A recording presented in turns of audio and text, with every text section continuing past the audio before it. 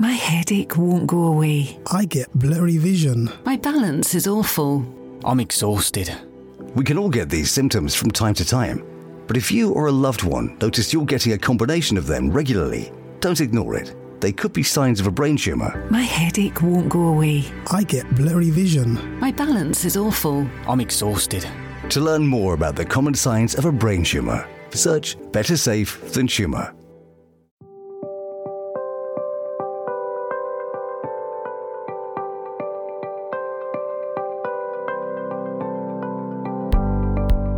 Welcome to Let's Talk About Brain Tumours, the podcast where we'll be talking to people who've been affected by a brain tumour diagnosis, either their own diagnosis or the diagnosis of a loved one. We'll also be sharing news and updates from the Brain Tumour Charity about what we're doing to halve the harm and double survival.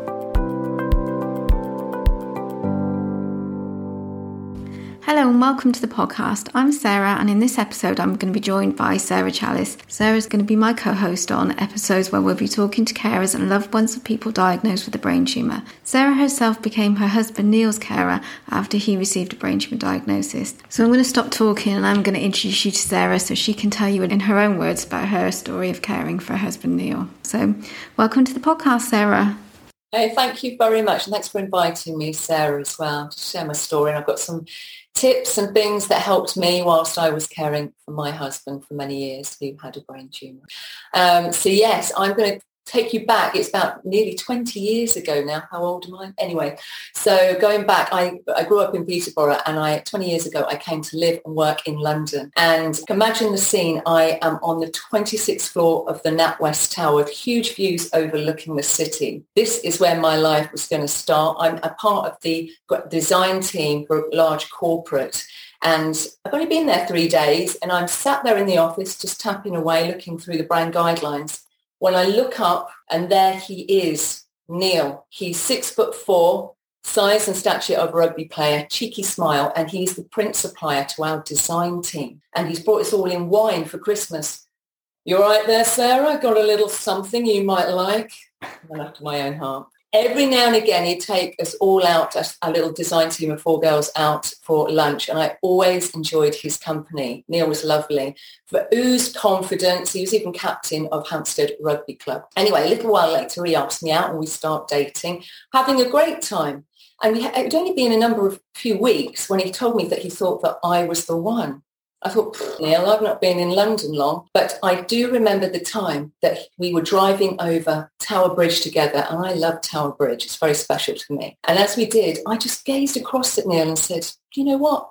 I could spend the rest of my life with you. Oh, wow. I don't know where that came from. Neil looked back at me, and I could spend the rest of my life with you. And when we got off of the Tower Bridge, we were on this journey together. But during this time, Neil had been having kind of funny pins and needles down his side, and it'd been going on for a while, and he'd been going to the doctor who said, oh, here's some cranial relaxants of all things. And then there was one evening I came home from work.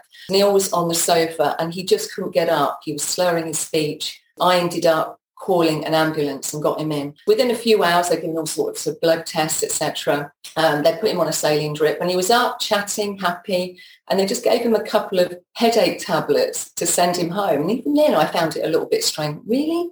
A couple of headache tablets? Bizarre. So anyway, late in that night, we came home and went to bed. Next morning, I went off to work, bleary-eyed, because it had been a long night. But by the time I come home, when Neil tried to answer the front door at that time, because it was so early in our relationship, only 6 weeks, that I didn't even have a front door key. When he tried to answer the door, he was grey and ashen, and he needs to collapse almost onto the sofa. I went, oh, I'm going to call another ambulance. And so that was it. Got Neil into A&E, and I said to them, I'm not bringing him home this night tonight. I said, you need to see what's going on with him. So he was on the observatory ward that evening, and I went home, and the following morning, I got a call from the hospital, and they said, please, can you come in? We've done a brain scan. And I was like, brain scan, really? Okay, so I turned up, and on a ward of 6 men, there was Neil. He was sat up, smiling. He looked pretty good.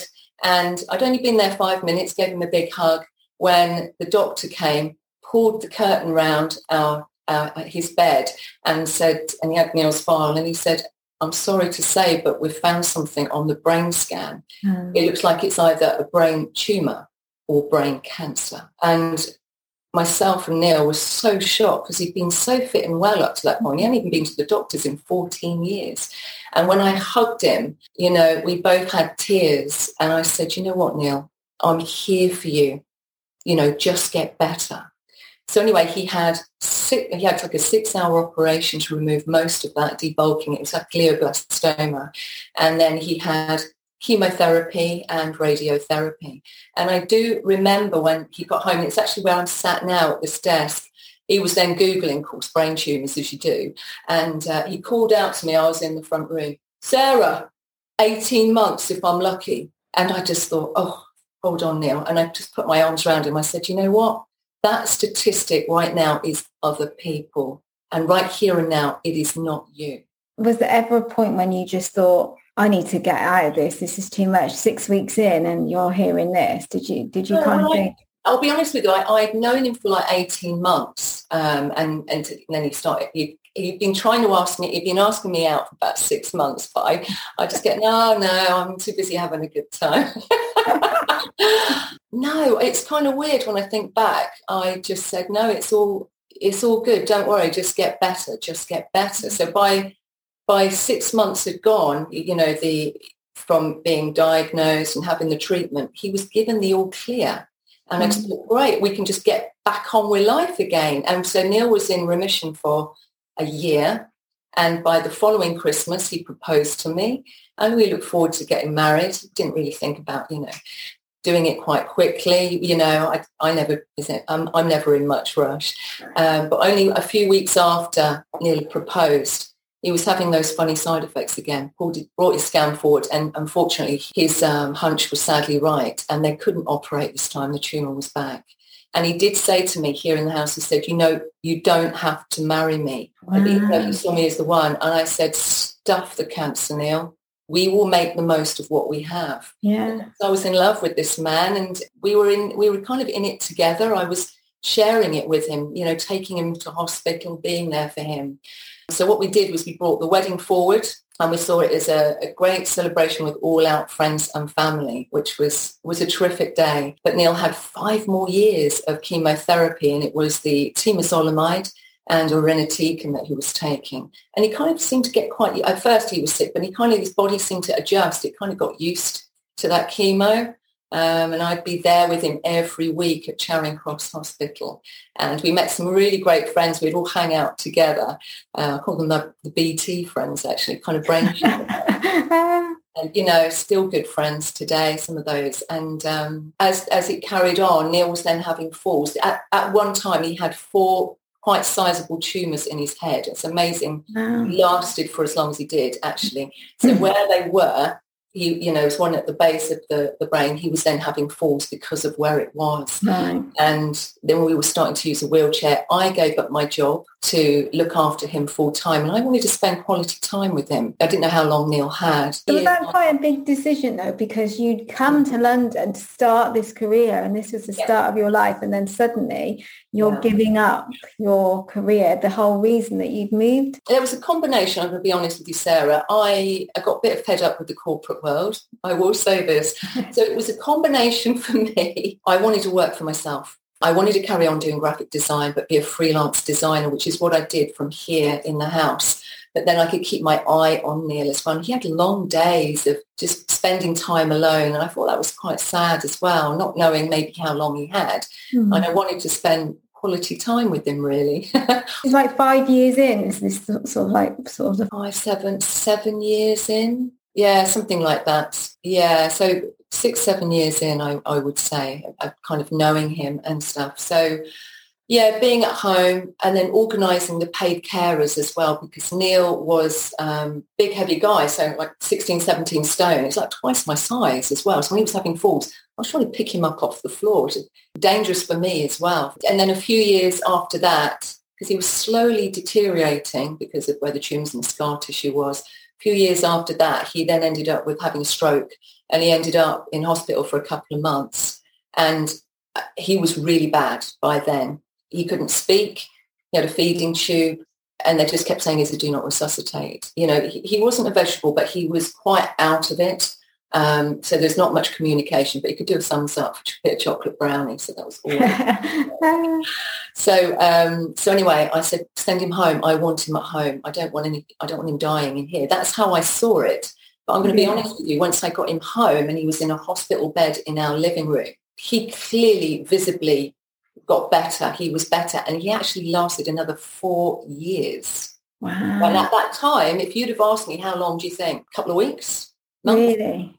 But, I also, whilst we were here facing all of this, I remember giving a talk at the Houses of Parliament helping with the brain tumour charity, and a neurosurgeon got up and he said he was often asked what was the best criteria for surviving a brain tumour. Well, I stood there and I just thought, it must be temozolomide or whatever. But his answer surprised us all. He said the best criteria for surviving a brain tumour was marital status. Really? And that was really quite surprising. And I absolutely love that. And I don't think you have to actually really be married. But I think if you've fallen seriously ill and you've got somebody fighting your corner, showing you love and support, being a pillar of strength, that is a huge boost. But not only that, if you've fallen ill, you still have a reason to live, the love of another. And love is so key when it comes to caring, as frustrating as caring can be, I know. What do you think? Because obviously at that point then, Neil's very much dependent on you. It sounds like he physically was very dependent on you as well as emotionally. Because like you said, he's this big 6'4" guy, and now you're having to do all of his personal care, I'm assuming. Yes, it was 24/7 nursing care with paid carers coming in helping me. I called it the chalice crane, the hoist. You've got to have a bit of a tongue-in-joke on, a bit with all of these sort of things.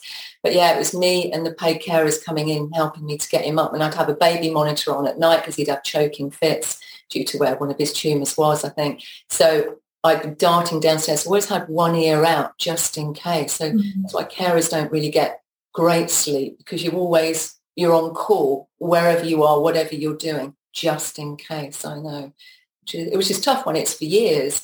And I it was a tragedy for both of us because Neil was kind of slowly losing his life.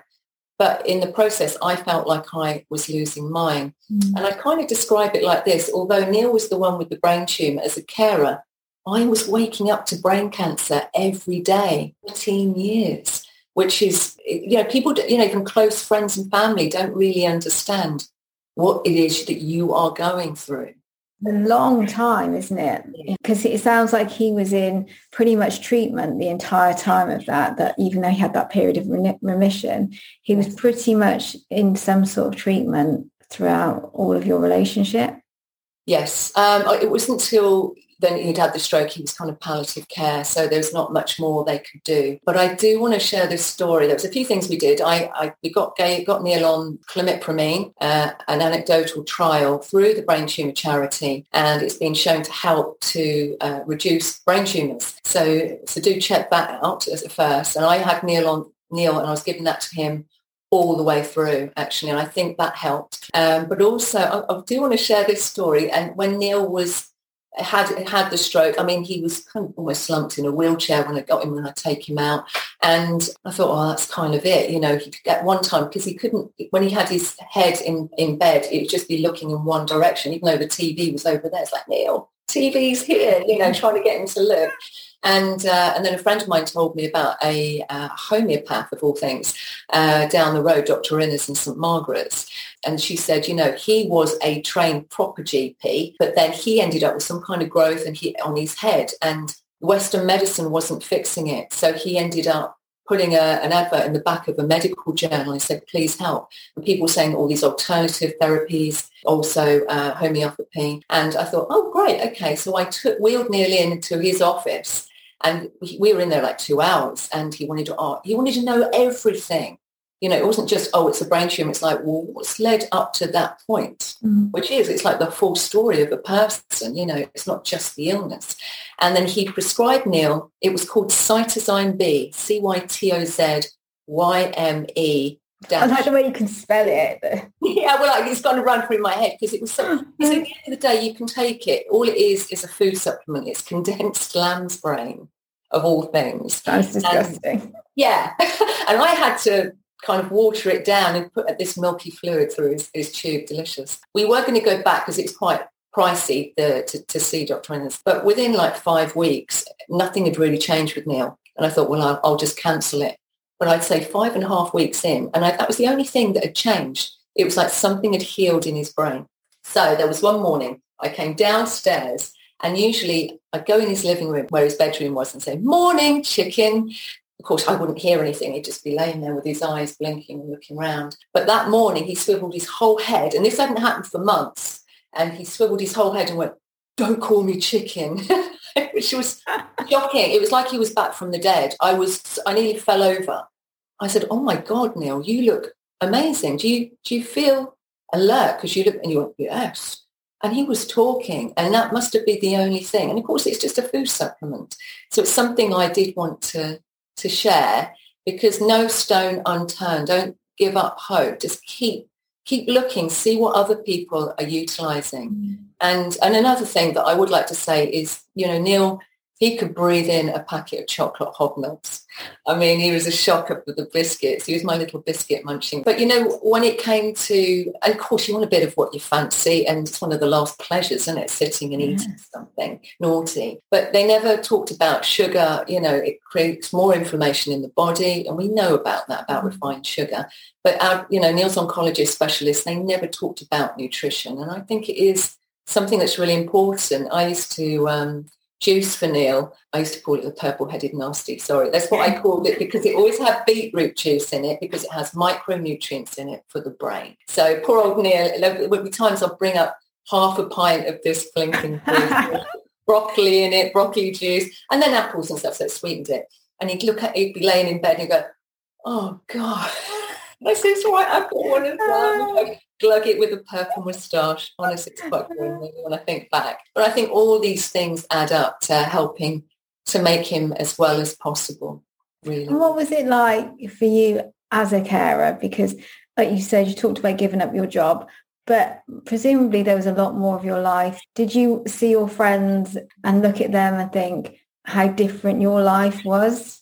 I have some really good friends, and still you really get to know who your friends are, is all I can say, Sarah, when you're caring, because not everybody has that empathy and that compassion that you need. Some of my friends were not so good. So your support network is key. And for me, and I can, my heart goes out to all those out there who are caring at the moment, care for your loved ones with a brain tumour, because, with the pandemic as well, caring can be quite isolating at the best of times. But even with particular day centres, for example, not being able to see family as much, shielding a vulnerable loved one, it's really hard. It's hard at the best of times. And for me, my world became a much smaller place. And friends and that, you'd see on Facebook, how they were getting on. But yeah, for me, it was quite monotonous. It was response mode, constantly being there for him, as carers do. And also, you feel like you're grieving, because I felt I was grieving for the loss of, I couldn't have a chat with Neil like I normally did, go out and, do what we wanted to do. That was over.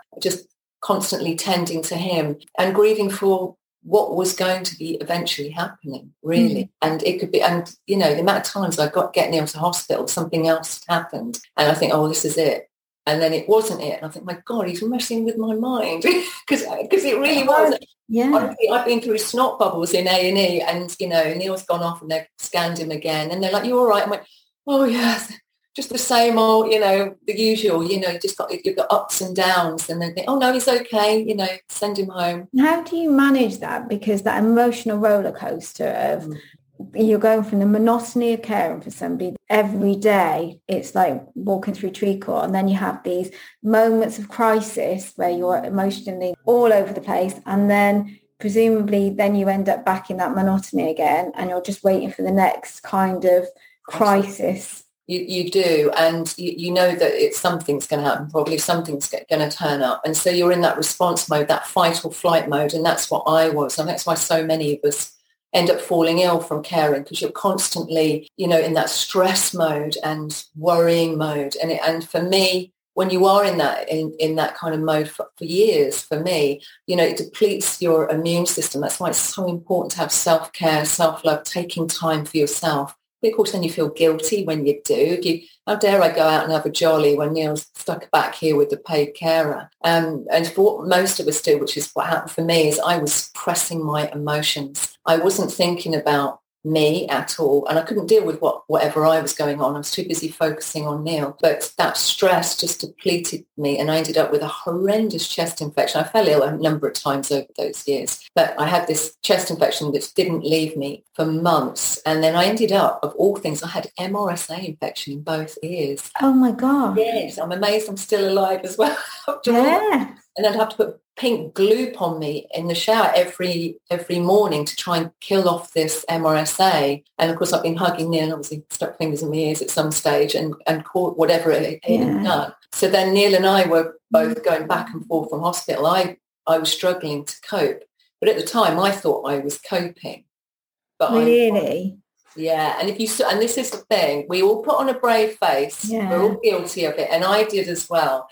So if you saw me on Facebook, well, I always had a drink in my hand, smiling, who wants to know what the hell's going on back here? And that's how it was. I did love a drink, and that was my distraction. And a lot of us as carers, we do things to distract ourselves, whatever it might be food, might be drink.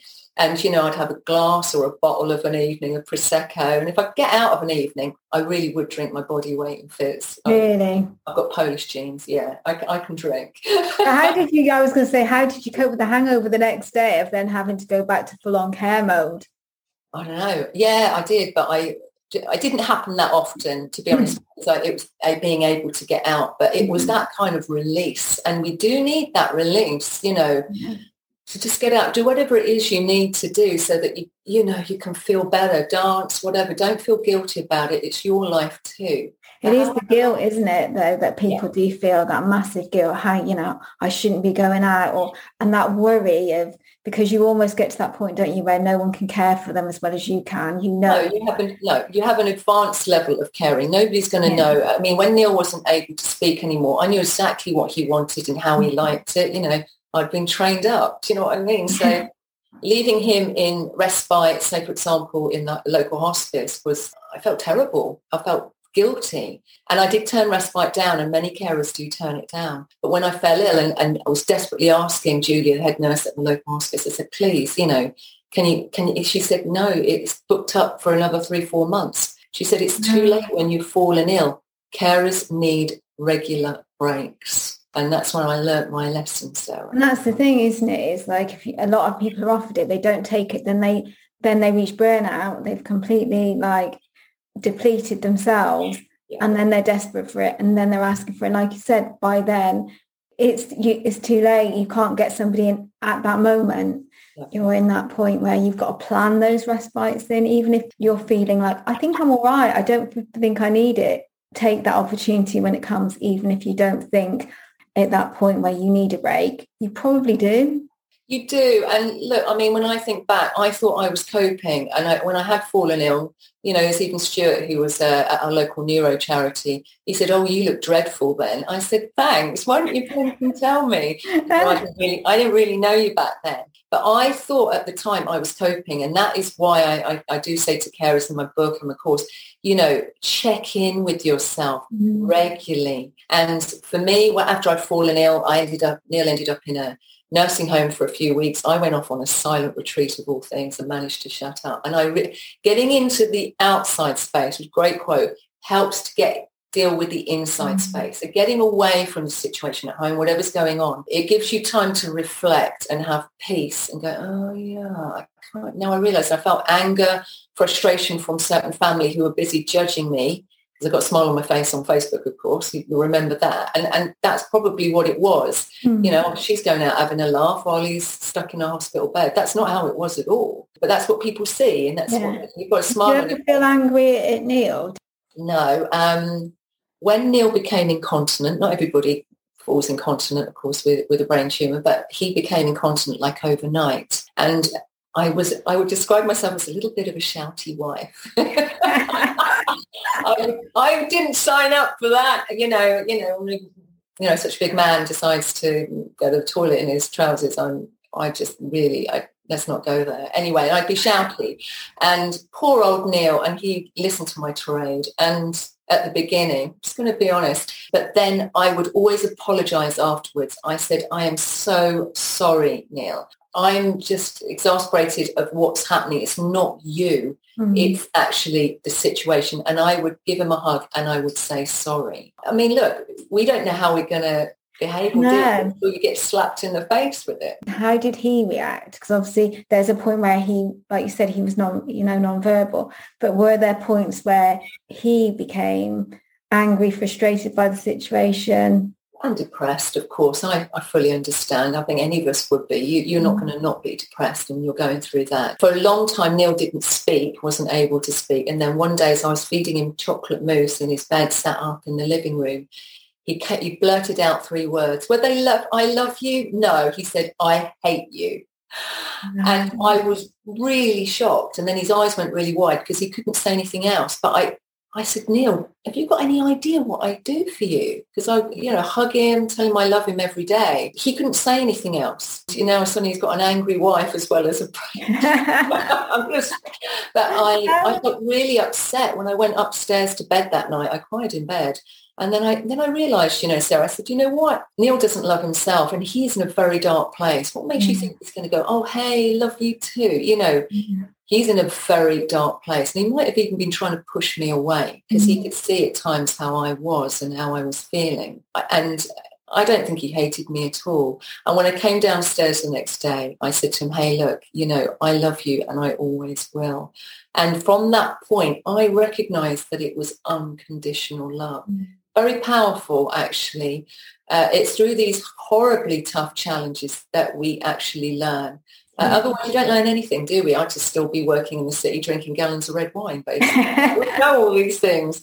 Exactly. You wouldn't know these things. And it was unconditional love for Neil right up and until the end. And once Neil came home from that nursing home, it took me some months to actually recover. I'd been mentally and physically unwell for quite a long time, actually, I recognised. And with that, I made sure that I was okay. I recognised care for Neil, but care for myself. And if I could get out, I'd get out and not feel guilty. I needed to make sure I was okay. You've been caring for a long time at that point to reach that decision. That had been years that you'd kind of been in it, really living it, before you finally had that kind of like almost epiphany of, I need to look after myself. It was. You know what? I wasn't even last on the list. I wasn't even on the list.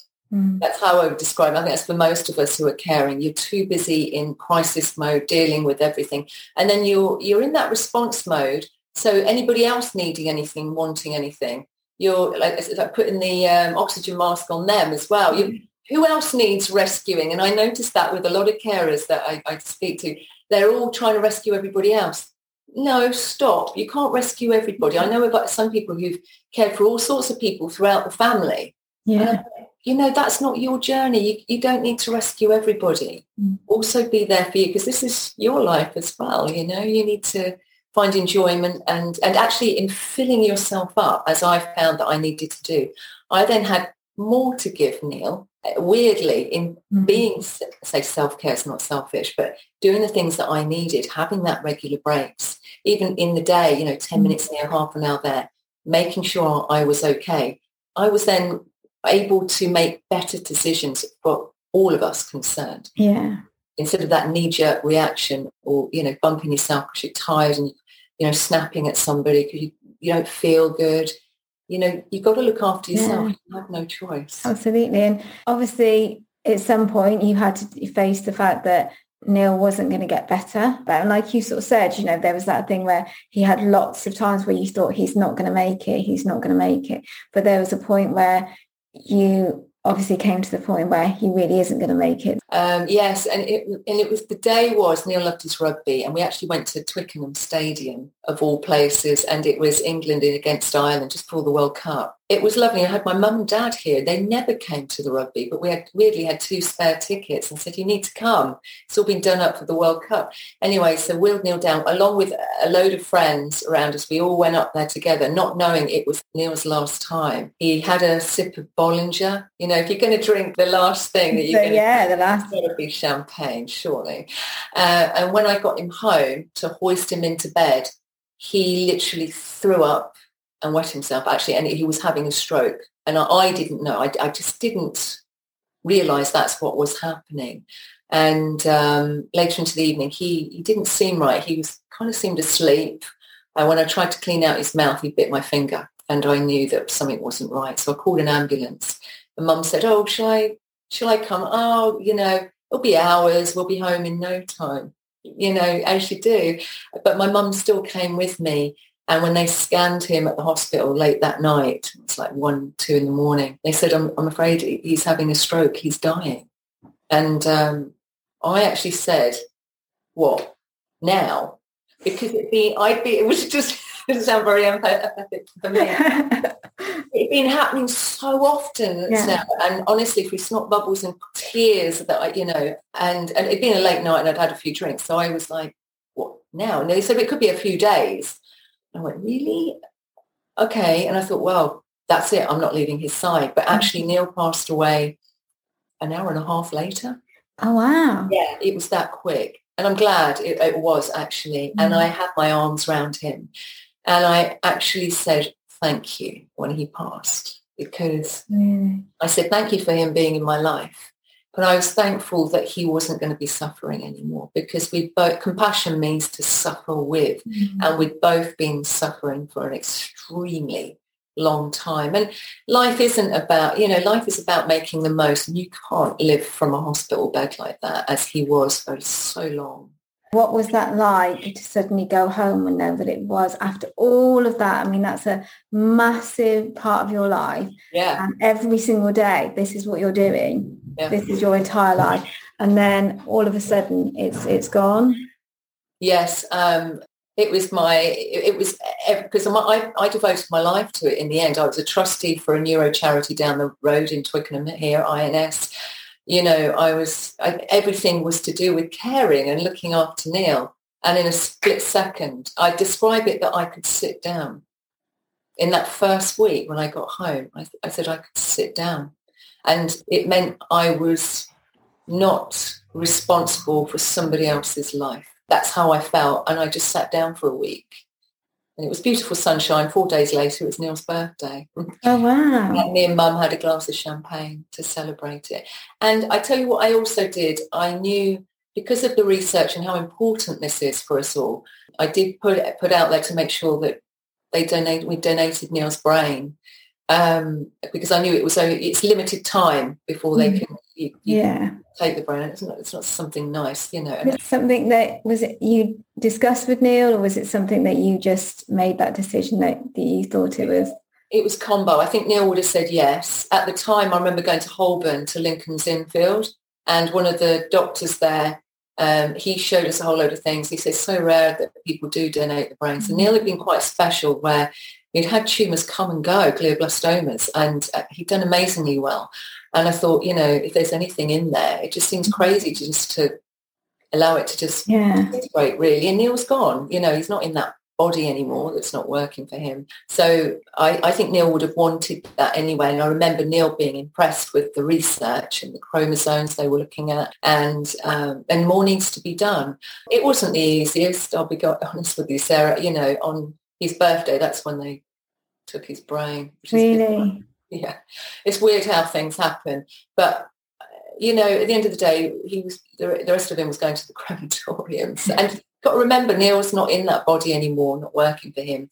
He's been released from his body. And actually, I will say this, the whole end of life thing, you know, in that last summer of Neil's life, he wasn't good. He was quite grim and, you know, not in a good place. And so I read to him Anita Moorjani's book, Dying to Be Me, where she had this huge NDE, near-death experience, and she was end-stage cancer. And while she was in a coma, she had an out-of-body experience. So this is the chapter. I just read this one chapter to him. But when she came out of her body, she felt all this unconditional love. And her dad was there who passed and her best friend who passed. And they said, it's not your time yet. And she said, well, I'm not going back to live like that. and understandably, but she realised it was fear that had made her so very ill. So she agreed to come back, and she woke up and it was pretty much gone in about 3 weeks' time. She had tumours the size of lemons. Wow. And Is this a true story? Is this something? Yeah, it's all documentary. So it's Anita Moorjani. And I've met her and I've been to a number of her talks. She's absolutely amazing. And I read this chapter to Neil, and I said at the end of it, I said, so you see, Neil, you don't really die. You actually get released from your body. You are spirit. Mm-hmm. You'll feel all this unconditional love. And you'll wonder why you hadn't gone years ago. That's what I said to him. I said, did you enjoy that? And his thumb went up that quick. Really? And 5 days later, he was gone. Wow. So it gave me, I think he was holding on, and I think it gave Neil permission to go, which is very powerful, actually. So we all have to go at some stage. All of us, you're not here forever. And in knowing that, and I've done a lot more meditation and things like that, in going deeper on all of this on a spiritual side of things, it's fascinating. There's a lot more to life than us just being kind of meat suits dragging our knuckles across the earth. There's a lot more to us. And yeah, I've learned a lot, about life and everything. But I do want to say this, Sarah, as well. I know a number of carers who are now long-term sick, and they believe from the stress and the burden of caring for all those years. These were particularly people like caring for somebody with Parkinson's. So one lady I knew, she'd been caring for years, and only 3 days after his funeral, she was diagnosed with cancer. And another friend, actually, she was diagnosed only 8 weeks after her husband, who had a brain tumour. She was then in a wheelchair, and their son was caring for her, and it's like a ripple effect of illness. So I cannot stress enough how important it is to look after you. Yeah. Do a project you, as I would describe it as well. Absolutely. If you're feeling low, you're feeling drained, which I'm sure you probably are with the pandemic and everything as well. It's been another layer of stress. Project you, just, through the days, like when you get up, what could you do? I do a bit of rolling around, do a bit of yoga on the living room carpet with the dog looking on. I do a bit of energy, just simple like Tai Chi or Qigong. You can do it in 10 minutes, Did you do that sort of stuff while Neil was ill, or is this something you've done now since it sort of look back? I think I should have been doing more of this. I should have really been. Sometimes I should have done more of it, I think. I knew it already, so a lot of it, doing the yoga. And then, of course, you get out of it. And then it's for a lot of us who are caring, you have a lot of stress in the shoulders. You're holding burden, and our back will snap or whatever. So you just do something simple, but it's all tight. So notice that. Notice if your back's feeling tight. Do some simple, relaxation exercises, yoga, Qigong. Really get yourself body moving.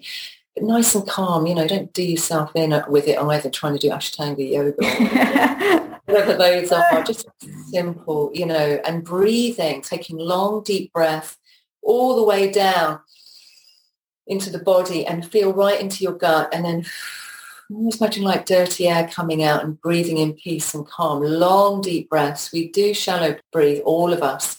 Taking those long, deep breaths and really feeling into the body, because I really did suppress a lot of emotions. We all do it, and then putting on this brave face.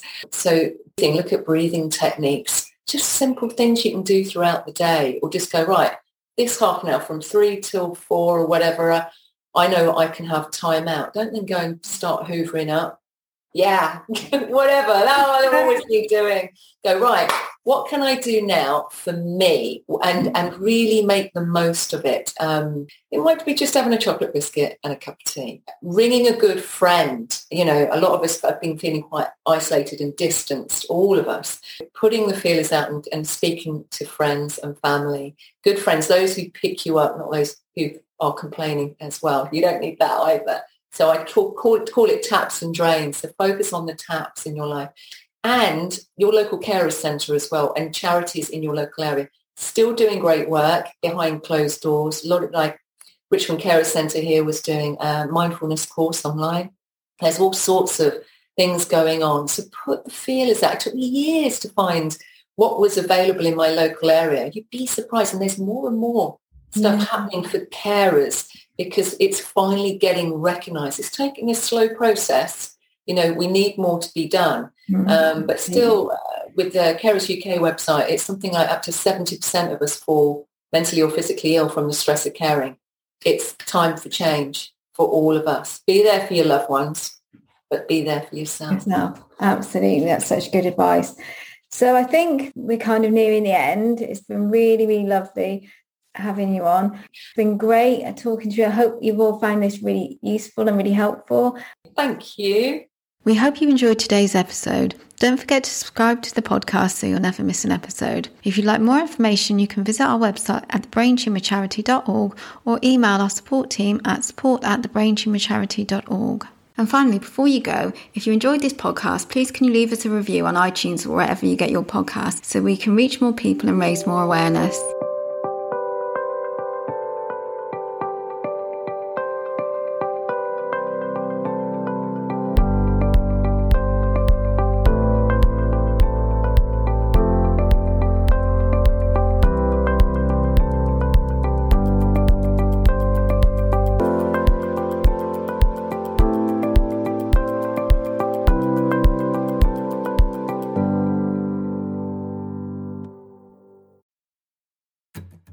Hi, I'm Tamsin and I work in the individual giving team at the Brain Tumour Charity. Thank you for listening to this episode of our podcast. If you or a loved one have been diagnosed with a brain tumour and are worried about your finances, the Brain Tumour Charity's Benefits and Money Advice Clinic, run in partnership with Citizens Advice, is here to help you. Our expert advisors can help you access the financial support you're entitled to, as well as give advice on how to make the most of your money. To make an appointment with our Benefits and Money Advice Clinic, visit our website at thebraintumorcharity.org/money or call our support team on 0808 800 0004.